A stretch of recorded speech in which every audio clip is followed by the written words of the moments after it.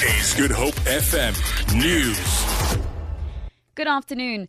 President Jacob Zuma has called for a focus on boosting growth and creating jobs to ensure that South Africa remains an important and strategic investment destination.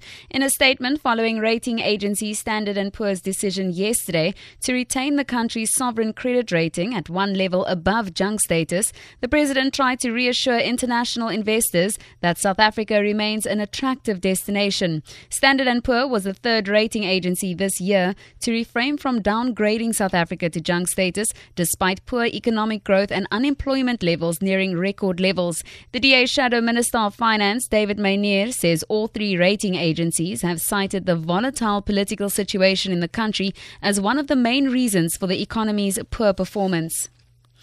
4 suspects have been arrested following a high-speed car chase in Athlone last night. Cape Town Traffic Services spokesperson Maxine Jordan says officers attached to the Ghost Squad unit were conducting a drag racing operation when they spotted a blue Opel Astra driving along Klipfontein Road without any headlights. Jordan says a high-speed car chase ensued after the driver of the Opel Astra refused to stop. She says the suspects then drove into a dead end on 8th Avenue and tried to evade capture by reversing into the oncoming patrol car. Jordan says one of the passengers of the Opel Astra then opened fire on the patrol car.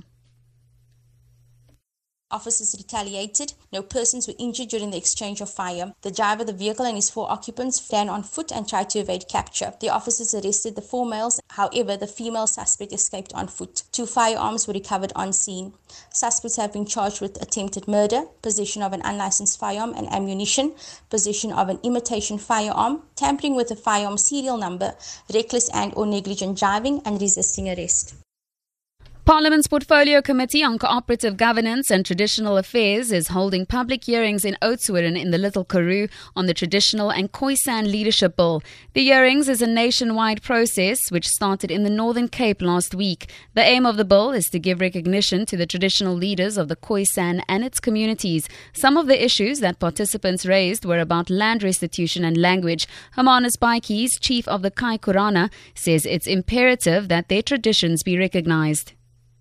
It's most part of our tradition that we should regain our language also, because language is very important. It is imperative for that we can start with our learning straight, because we as the Southern Cape region people, there's a few of us who are still speaking the Kukuhoap and the Nama language. So we want to see that we bring back our language also.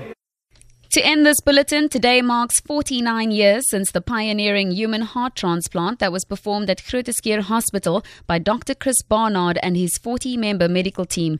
The Groote Schuur Heart Museum says the hospital is today still regarded one of the best in the world in heart transplants. Tour guide for the museum, Tracy Adamo, says the museum honors the skill of the heart transplant team, the recipient, and the generosity of the 25-year-old donor and her family. I have the privilege to tell this proudly South African story of how we did the first transplant on the 3rd of December 1967.